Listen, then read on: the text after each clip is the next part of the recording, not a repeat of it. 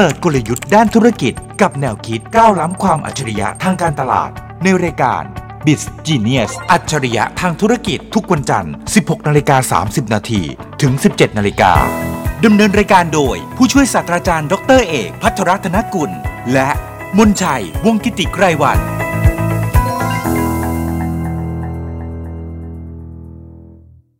สวัสดีครับคุณผู้ชมคุณผู้ฟังนี่คือรายการ Biz Genius รายการที่พาคุณผู้ชมไปฟังกลยุทธ์ในการทำธุรกิจและแนวคิดด้านการตลาดเจอกันเป็นประจำที่วิทยุจุฬาตอน 4:30 น.แบบนี้ครับ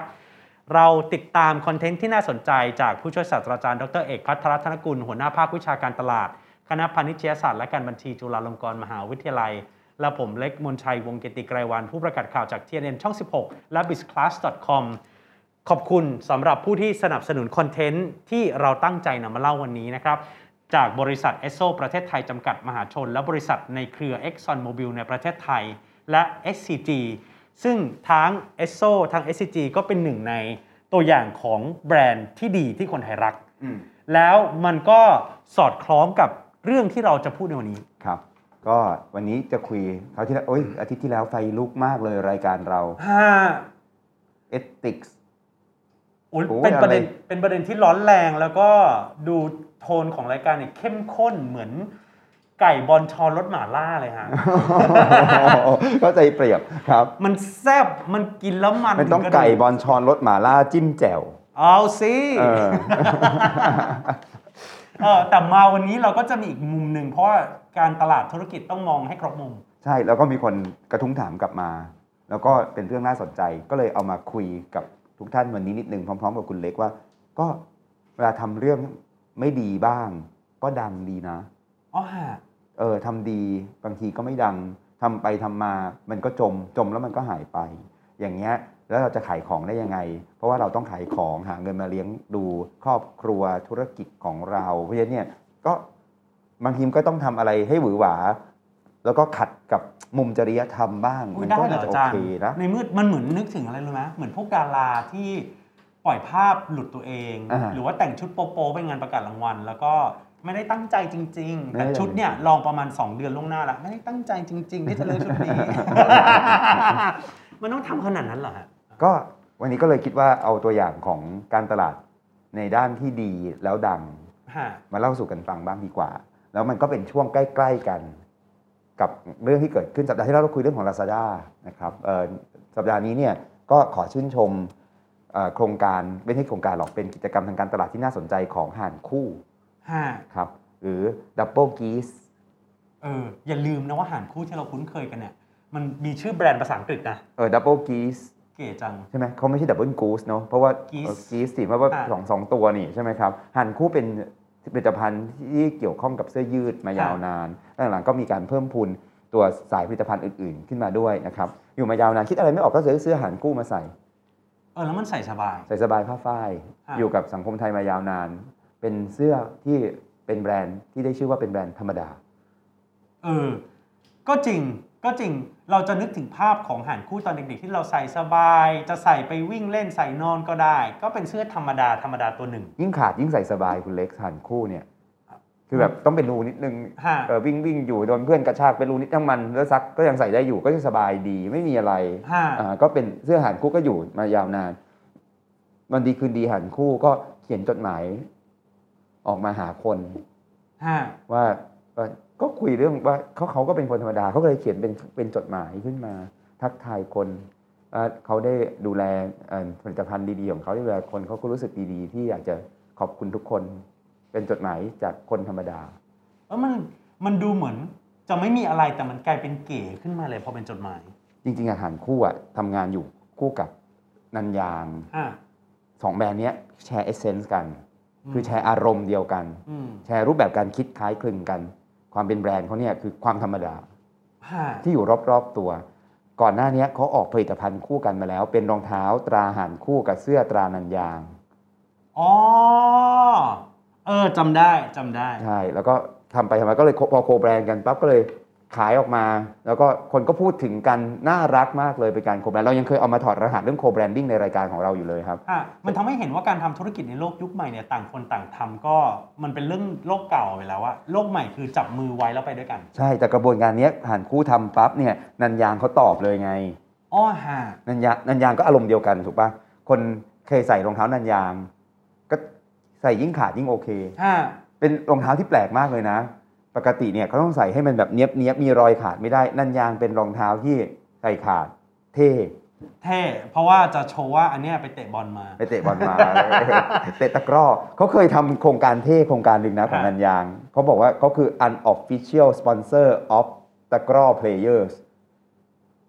อันนี้คิดได้ดีแล้วก็ตรงใช่คือปกติเขามีแต่ official sponsor แต่อันนี้เป็น unofficial sponsor of ตะกร้อ player คือใครก็ตามที่เล่นตะกร้อต้องใส่รองเท้านันยางมันจะยินเสียงเอียดแล้วก็เตะสบายมากเลยโดยที่เขาไม่ได้ออกแบบมาเตะตะกร้อแล้วก็ออกแบบมาโดยปกติก็คือเป็นชุดนักเรียนชุดเครื่องแบบอะไรอย่างเงี้ยปรากฏว่าใช้แล้วก็สบายเตะฟุตบอลพลาสติกเตะตะกร้อดีมากเลยนันยางก็ประสบความสำเร็จแล้วก็เขาก็มีอีกแบรนด์หนึ่งคู่กันของเขาบริษัทเดียวกันคือช้างดาวคือนันยางก็เป็นรูปช้างดาวอยู่แล้วแต่ว่าถ้าเป็นรองเท้าแตะคีบเขาก็เลยชื่อว่าช้างดาวไม่ชื่อว่านันยางครับก็เลยออกจดหมายมาคุยกับแบบเดียวกับที่หันคู่ทำก็คนธรรมดาเหมือนกันนันยางก็เขาทำงานคู่กันอยู่แล้วเขาก็เลยพอเริ่มมันไม่ใช่แบรนด์เดียวคุยแล้วตอนถอดรหัสคืออย่างที่คุณเล็กบอกมันต้องมี collaboration คือถ้าคุยขึ้นมาคนเดียวจะงงแต่พอหันคู่คุยนันยางก็ตอบกลับมันเป็นจดหมายที่ตอบกลับไปกลับมาปั๊บคนเริ่มรู้สึกว่า2แบรนด์นี้น่ารักดีเกิดการตอบโต้ระหว่างกันแล้วก็ต้องอย่าลืมสิ่งที่สำคัญที่เชื่อมโยงก็คือแบรนด์เหล่านี้ที่พูดถึงเนี่ยมันอยู่กับวิถีชีวิตชาวไทยมานานแล้วก็ในบรรดาคนที่ใช้ข้ออะไรวัยเราที่พ้นวัยรุ่นแล้วจะจำได้แบรนด์พวกนี้ประเด็นสำคัญเนี่ยคุณเล็กจะต้องย้ำเรื่องนี้กับคุณผู้ฟังให้เยอะว่ามันมีประเด็นเรื่องของแบรนด์อยู่ไม่ใช่เรื่องของมาร์เก็ตติ้งอย่างเดียวไอการทำจดหมายออกมาคนธรรมดานี่เป็นมาร์เก็ตติ้งครับเป็นกิจกรรมทางการตลาดสื่อสารแบรนด์เนี่ยคือทิศทางที่จะบอกว่าเธอทำได้หรือเปล่าอย่างเช่นบางแบรนด์คนไม่รู้จักเลยอยู่ดีมาเขียนคนธรรมดาคนก็จะไม่รู้สึกอยากแชร์อะไรคือใช่เธอคือใครเธอไม่ใช่คนธรรมดาคือใครก็ไม่รู้ด้วยซ้ำเพราะฉะนั้นเธอไม่เหมาะกับการเล่นมาร์เก็ตติ้งคนธรรมดาเพราะเธอยังไม่ได้แบรนด์ความเป็นคนธรรมดาอันนี้สำคัญไม่ว่าจะเป็น SME ที่ดูอยู่หรือแบรนด์อื่นๆที่ดูอยู่นะตอนนี้เห็นเทรนด์คนธรรมดากำลังมาเราทำเป็นคนธรรมดาบ้างดีกว่าคำตอบคืออย่าเพิ่งคิดแบบนั้นหรือสมมติผมเป็นแบรนด์นาฬิกาหรูนาฬิกาหรูของเราหรูสุดๆไปเลยนะเป็นคนธรรมดาอันนี้น่าหมั่นไส้นะฮะคนธรรมดาทำไมขายนาฬิกาเรือนละล้านมันไม่ธรรมดาคนจะเริ่มอยากด่าถูกป่ะครับแปลว่าแบรนด์มันไม่ให้ทำดังนั้นกิจกรรมทางการตลาดบางกิจกรรมไม่เหมาะกับแบรนด์เราอย่าทำอันนี้เป็นตัวอย่างที่ดีมากครับเป็นตัวอย่างที่ดีมากว่าการสื่อสารการตลาดต้องสอดคล้องกับทั้งอัตลักษณ์ทั้งคุณค่าหลักของแบรนด์ใช่ก็เลยมีเหตุให้แบรนด์ที่เป็นคนธรรมดาทั้งหลายที่คนรู้จักออกจดหมายมาทักทายซึ่งกันและกันไปมาก็เลยเกิดเป็นปรากฏการณ์ทางการตลาดที่น่ารักดีแต่ดังโดยที่ไม่ต้องทำอะไรที่มันน่ากลัวน่าเกลียดแล้วดังแล้วก็ไม่ต้องไปซื้อสื่อหรือทำอะไรที่มากมายแล้วไม่ได้เกี่ยวกับอินฟลูเอนเซอร์อะไรเลยครับเป็นตัวแบรนด์คุยกับแบรนด์ใช่คนที่ทำต่อมาหลังจากที่หันคู่ทำเสร็จปั๊บนันยางก็ทำพอทำเสร็จปั๊บยาหม่องตราถ้วยทองอันนี้ก็ใช่อาจารย์ใช่ไหมพอพูดปั๊บมันใช่ต้องแบรนด์อย่างนี้ทำได้มันใช่เลยมันมีกลิ่นของความเป็น good old days อยู่ในนั้นเสมอเลยใช่แล้วเขาก็เป็นคนธรรมดาคนธรรมดาซื้อยาหม่องตราถ้วยทองมาทาถูก็เลยออกมาเป็นยาหม่องตราถ้วยทองออกมาเป็นคนธรรมดาเขียนกันคนก็เริ่มแชร์กันอีกน่ารักผมก็เลยบอกว่าไปรษณีย์ไทยเป็นไงครับก็ออกมาบ้างไปรษณีย์ไทยเขาก็คนธรรมดาไงคนส่งธรรมดาเหรอที่เราก็เห็นอยู่ทุกเมื่อเชื่อวันเดินไปเดินมา129 ปีแล้วอยู่กับสังคมมายาวนานแล้วก็ทุกคนก็พยายามจะทำเก๋ๆเป็นดาราไปหมดเลยอะไรอย่างเงี้ยแต่ไปรษณีย์ไทยก็ยังเดินส่งอยู่ด้วยความตั้งใจแบบคนธรรมดาแต่มีความจริงใจอยู่ในนั้นแต่จริงใจมันมีความเป็นผมบอกว่างานนี้งานของไปรษณีย์ไทยใช้ได้เขาก็ใช้ออกมามีคนติดต่อมาบอกว่าเนี่ยจุฬาทำไหมบอกจุฬาไม่ได้ทำ ราะว่าแบรนด์เอเซนส์เราไม่ได้ตรงกัน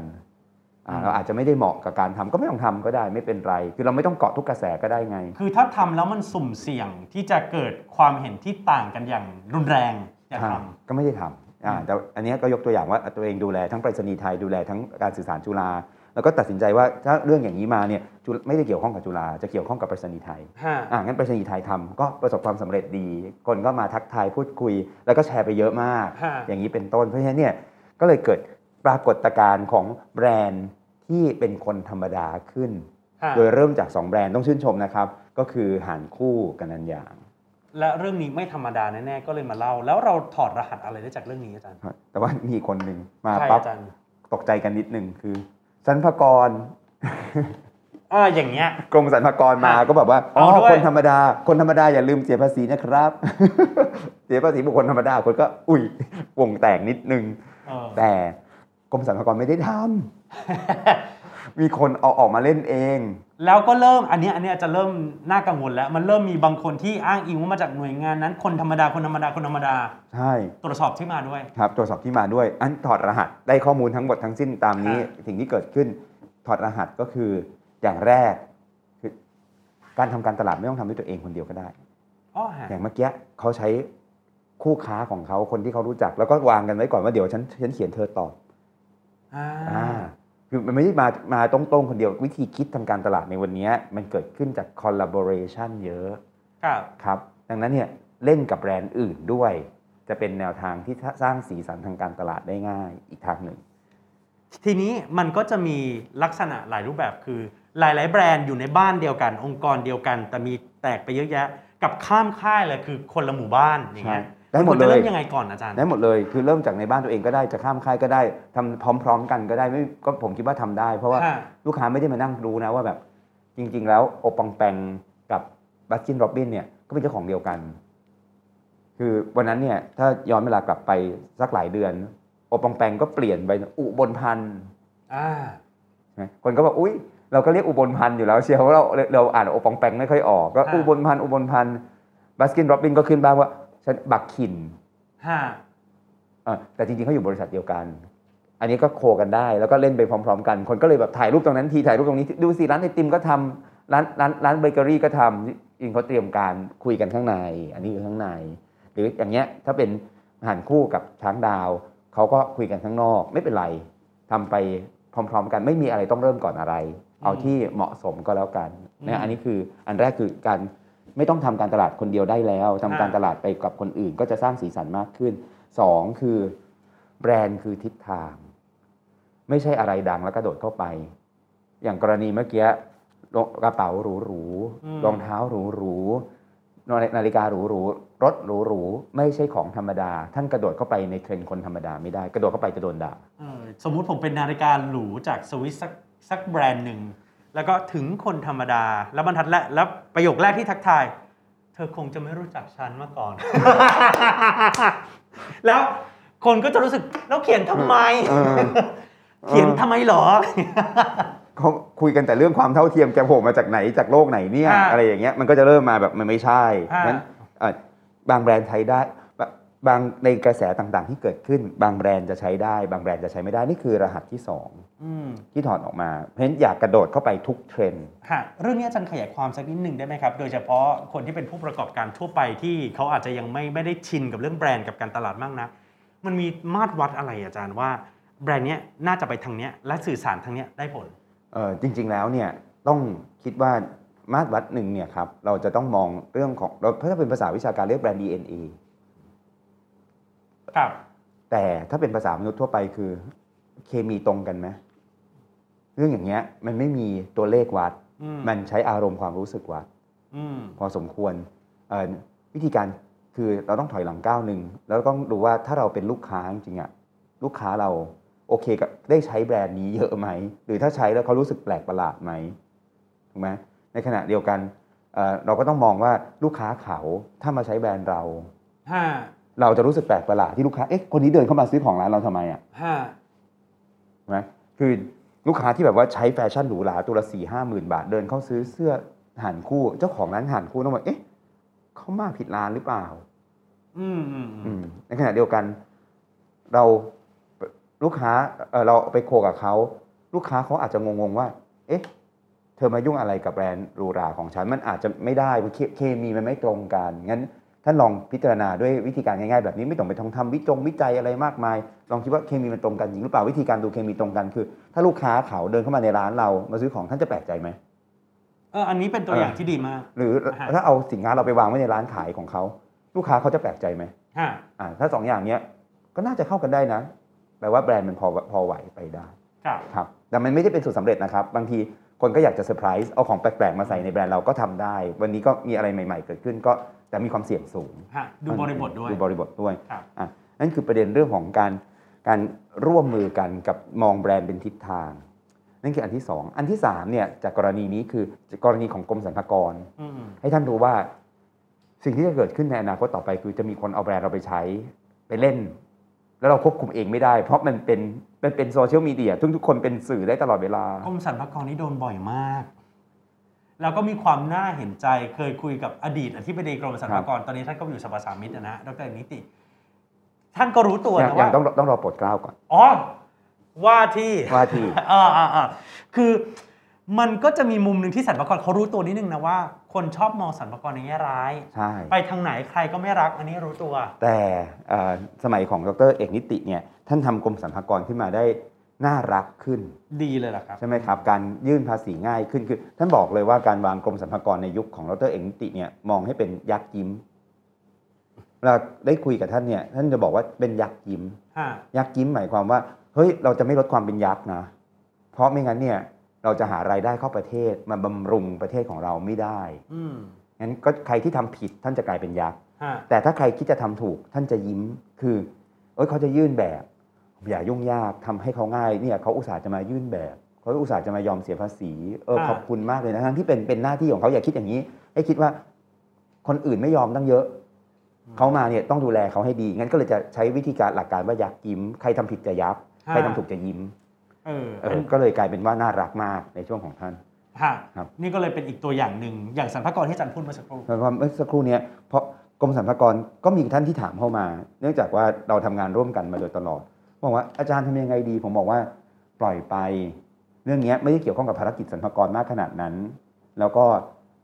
ให้มีความสนุกสนานโดนว่าบ้างชมบ้างเป็นเรื่องปกติคนถ้าท่านเนี่ยจะกั้นทุกอย่างในโลกนี้มันจะเกิดขึ้นไม่ได้เพราะว่ามันเป็นโซเชียลมีเดียจะไปจับมือคนไหนที่จะไปจับคนไหนที่เอากรมสรรพากรไปโปรโมทแบบนี้คือมันจะหายากใช่แล้วมันจะกลายเป็นเรื่องที่ไม่เกี่ยวกับเราจะไปยักในสิ่งที่ไม่ควรยักช่างมันเถอะแล้วสุดท้ายก็จบไปกลายเป็นเรื่องขำๆก็ไปทำงานอย่างอื่นต่อซะครับเพราะบางทีมันก็จะมีเรื่องกระบวนการมีอะไรบางอย่างที่ผมว่าแบรนด์ต่างๆที่จะสื่อสารหรือคุยกันได้ลักษณะแบบนี้ตัวองค์กรเขาก็ต้องมีความยืดหยุ่นอยู่พอสมควรในการที่จะสื่อสารกับคนภายนอกเพราะว่าถ้าลองนึกภาพแบรนด์ที่เขามีความเคร่งครัดหรือกรอบการทำงานเนี่ยเราเสนอทีออกไปเราเขียนจดหมายธรรมดาดีไหมMarketing Director ก็บอกงั้นเดี๋ยวไปขอประชุมกับฝั่งนั้นทำเรื่องนัดให้ไปกันใหญ่เลยอาจารย์มันต้องทันท่วงทีถ้าต้องเป็นรหัสเนี้ยรหัสที่4ที่เราถอดออกมาได้เนี่ยคือเล่นกับเทรนด์กรุณาทันท่วงที เกิดอีก6เดือนมีจดหมายถึงคนธรรมดาขึ้นมาเป็นต้องบอกว่าถ้าอีก6เดือนแล้วออกมานี่จะกลายเป็นคนธรรมดาที่โบราณมากเลยนะคือเขาเลิกเล่นกันไปแล้วเพิ่งจะคิดได้ว่าควรเล่นกับเขามันไม่ได้ไงแต่การเล่นกับเทรนด์ต้องทันท่วงทีแล้วก็ต้องลดกระบวนการพวกนี้ลงดังนั้นเนี่ยต้องมีตาแม่นๆใจดีๆเหมือนกันนะเพราะว่าไม่งั้นเนี่ยเดี๋ยวมันมาผิดที่ผิดทางท้ายที่สุดแล้วเนี่ยคนที่เป็นคนมองการตลาดกับมองแบรนด์เหมือนมันมีเลนส์พิเศษสำคัญมากเลยเขาจะรู้ว่าอันเนี้ยไม่ใช่เขาอย่าทำอย่างที่บอกว่าผมบอกว่าเนี่ยนาฬิกาหรูอย่าทำแล้วโดนด่านะมันจะเร็วมากเลยนะฮะที่ไม่ใช่นาฬิกาเป็นแบบคนธรรมดาด้วยกันอย่างไปรษณีย์ไทยผมบอกมาเลยเร็วๆจะไปรษณีย์ไทยเขียนคนส่งธรรมดาพอออกไปกันอย่างเงี้ยแล้วกลายเป็นว่าดีเพราะว่าเคมีมันตรงกันงั้นการหาคนที่เป็นคนที่มีสายตามาร์เก็ตติ้งและแบรนด์เก่งๆในองค์กรของท่านเนี่ยมันจะเป็นเครื่องมือลดความเสี่ยงในอนาคตเยอะมากแล้วก็สร้างโอกาสทางธุรกิจด้วยใช่นะครับนี่ก็เป็นการถอดรหัสจากเรื่องคนธรรมดาครับก็คุยกันเยอะเลยแล้วได้ตั้ง 4-5 รหัสลองนำไปปรับใช้ดูครับและอีกเรื่องหนึ่งที่อันนี้ไม่ว่าจะเป็นคนธรรมดาคนไม่ธรรมดาได้ประโยชน์อย่างมากกับสาธารณชนนั้นก็คือกาชาดแบรนด์นี้ เราไม่มีข้อสงสัยอะไรเลยเวลาพูดคำว่าสภากาชาดไทยเรารู้เลยว่านี่คือองค์กรหนึ่งที่เป็นเสาหลักสำคัญด้านสาธารณสุขแล้วก็ชีวิตของคนไทยใช่ครับในเรื่องของกาชาดนั้นเนี่ยช่วงสัปดาห์ที่ผ่านมาขออนุญาตเอา5นาทีสุดท้ายของรายการของเรามาคุยให้ท่านฟังนิดนึงว่าสภากาชาดไทยได้มีการเปลี่ยนแบรนด์และตราสัญลักษณ์ขึ้นเป็นรูปแบบใหม่อ๋อเหรอฮะครับก็มีคนถามว่าทำไมต้องมานั่งทำแบรนด์สภากาชาดไทยเพราะกาชาดไทยเขาก็มีสภากาชาดไทยเขาก็มีคุณค่าอย่างมากของเขาอยู่แล้วคำตอบคือจริงๆแล้วเนี่ยคนรักกาชาดเยอะ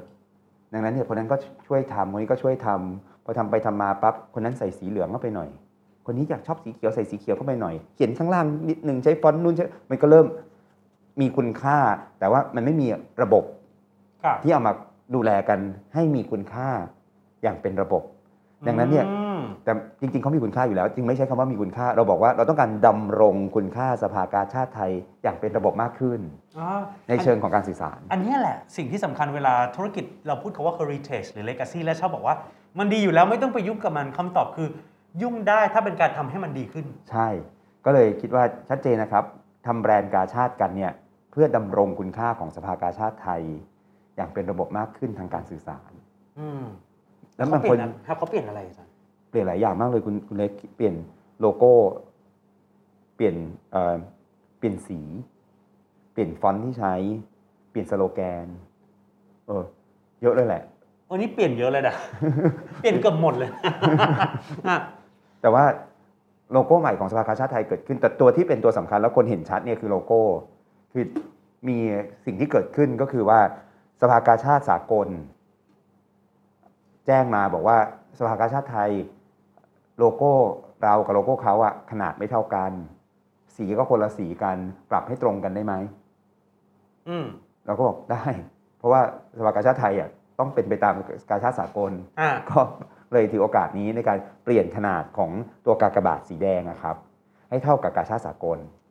ซึ่งจะผอมกว่ากาชาดไทยสภากาชาดไทยที่ใช้อยู่เดิมขนาดต่างละขนาดต่างสีจะเข้มขึ้นครับแต่ว่าตัวสำคัญคือคำที่เขียนด้านล่างสมัยก่อนเนี่ยเขียนว่าสภากาชาดไทยใช่เป็นตัวอักษรสีเทาไม่มีหัวครับโดยมีภาษาอังกฤษกำกับว่า The Thai Red Cross Society ครับตอนนี้สิ่งที่เปลี่ยนมาก็คือเปลี่ยนเป็นสีดำปกติเพราะสีเทาคนมันผิดหลักกาชาดนิดนึงคือหลักกาชาดเนี่ยต้องดูแลบรรเทาทุกข์ต้องไม่ให้สร้างความแตกต่างในสังคมหลายประการมากดังนั้นเนี่ยการที่ทำให้เป็นสีดำชัดเจนมีหัวทำให้คนแก่เด็กๆอ่านได้อยู่ไกลคิดละเอียดมากเลยอ่ะใช่ก็ใช้ตัวอักษรที่มีหัวสีดำอยู่บนพื้นขาวอ่านง่ายแล้วก็มากกว่านั้นคือเป็นตัวอักษรที่มีมองปั๊บรู้เลยว่าน่าเชื่อมั่นเชื่อถือคือดูแข็งแรงตั้งตรงแต่ตอนปลายจะลบมนนิดนึงเพื่อให้รู้ว่าได้บรรเทาอยากจะโชว์เรื่องของการบรรเทาทุกข์บำรุงสุขขจัดโรคมีอยู่ในนั้นครับและอีกอย่างหนึ่งที่ใส่เข้าไว้ก็คือตรงสระไอตรงคำว่าสภากาชาดไทยเนี่ยทำให้มีลักษณะคล้ายรูปหัวใจเพราะจะได้บอกว่าเราอ่ะมีใจอาสานี่คือเล่นกับตัวฟอนต์มันชัดมากเลยนะใช่แล้วก็คำด้านล่างที่เขียนว่า The Thai Red Cross Society อ่ะเราก็ไปค้นมาท่านเลขาธิการสภากาชาดไทยท่านปัจจุบันก็คือดร.เตชบุญนาคท่านไปพบว่าพระยาศรีพิสารวาจามีมติในยุคท่านน่ะสมัยเป็นเลขาธิการสภากาชาดไทยยุคโน้นน่ะ2490กว่าให้เอาเดอะออกไปแล้วอ๋อเหรอฮะใช้เดอะก็ได้ไม่ใช้เดอะก็ได้เราก็เลยตัดสินใจไม่ใช้เดอะเพราะมันจะยาวไปก็เลยกลายเป็น Thai Red Cross Society ไม่ใช่ The Thai Red Cross Society ก็ถือโอกาสเปลี่ยนแล้วก็เริ่มมีแต่ไอ้นี่เป็นแค่สิ่งที่ท่านจะเห็นแต่ประเด็นสำคัญคือเราวางประเด็นสภากาชาดให้ชัดเจนมากเลยในประเทศไทยคือ Volunteer for Lives เน้นเรื่องของการเป็นจิตอาสาอาสาสมัครเพื่อทุกชีวิต Volunteer for Lives สโลแกนใหม่ของสภากาชาดไทยนี่อาจารย์ดูพลังของแบรนด์สิครับขนาดเราสองคนพูดกันเรื่องสภากาชาดไทยเรายังรู้สึกดีเลยเล่าเรื่องการเปลี่ยนแบรนด์ของสภากาชาดไทยยังรู้สึกดีเชียวครับก็เลยคิดว่าเรื่องนี้เป็นเรื่องที่เอามาเล่าสู่กันฟังดีกว่าว่าในสัปดาห์ที่ผ่านมามีข่าวดีแล้วก็เรื่องของความรู้เรื่องแบรนด์และการตลาดเนี่ย เข้าไปในองค์กรสำคัญแม้จะเป็นองค์กรที่ไม่แสวงหาผลกำไรแต่อยากที่จะดำรงคุณค่าอย่างเป็นระบบมากขึ้นอย่างสภากาชาติไทยด้วยนะครับก็ฝากเชิญชวนใช้กันนะครับท่านไม่มีสิทธิ์ใช้เองนะครับแต่ว่าถ้าท่านต้องใช้โดยได้รับอนุญาตก็ขอให้ใช้อย่างถูกต้องก็เลยเอาข่าวมาบอกอย่าลืมไปบริจาคด้วยและที่สำคัญคือบริจาคอะไรก็ได้นะถ้าท่านแบบบริจาคแรงแล้วสิ่งที่สภากาชาติไทยอยากได้ที่สุดคือบริจาคแรงเพราะอาสาสมัคร